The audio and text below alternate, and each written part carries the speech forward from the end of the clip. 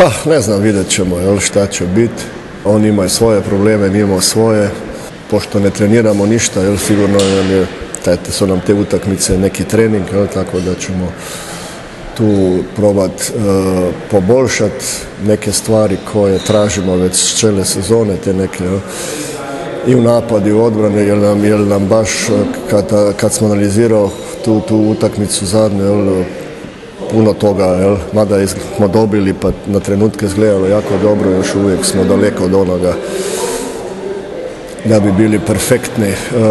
a što ćemo morati biti, ako hoćemo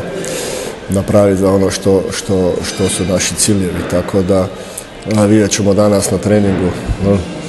kako i sa Katićom, i onda odlučiti za sutra šta je kako, ali opet kažem, igrat ćemo normalnu utakmicu, možda malo više rotacija i možda nekoga malo više odmoriti ako će imati nekih problema, ali generalno i pripremiti se za bar.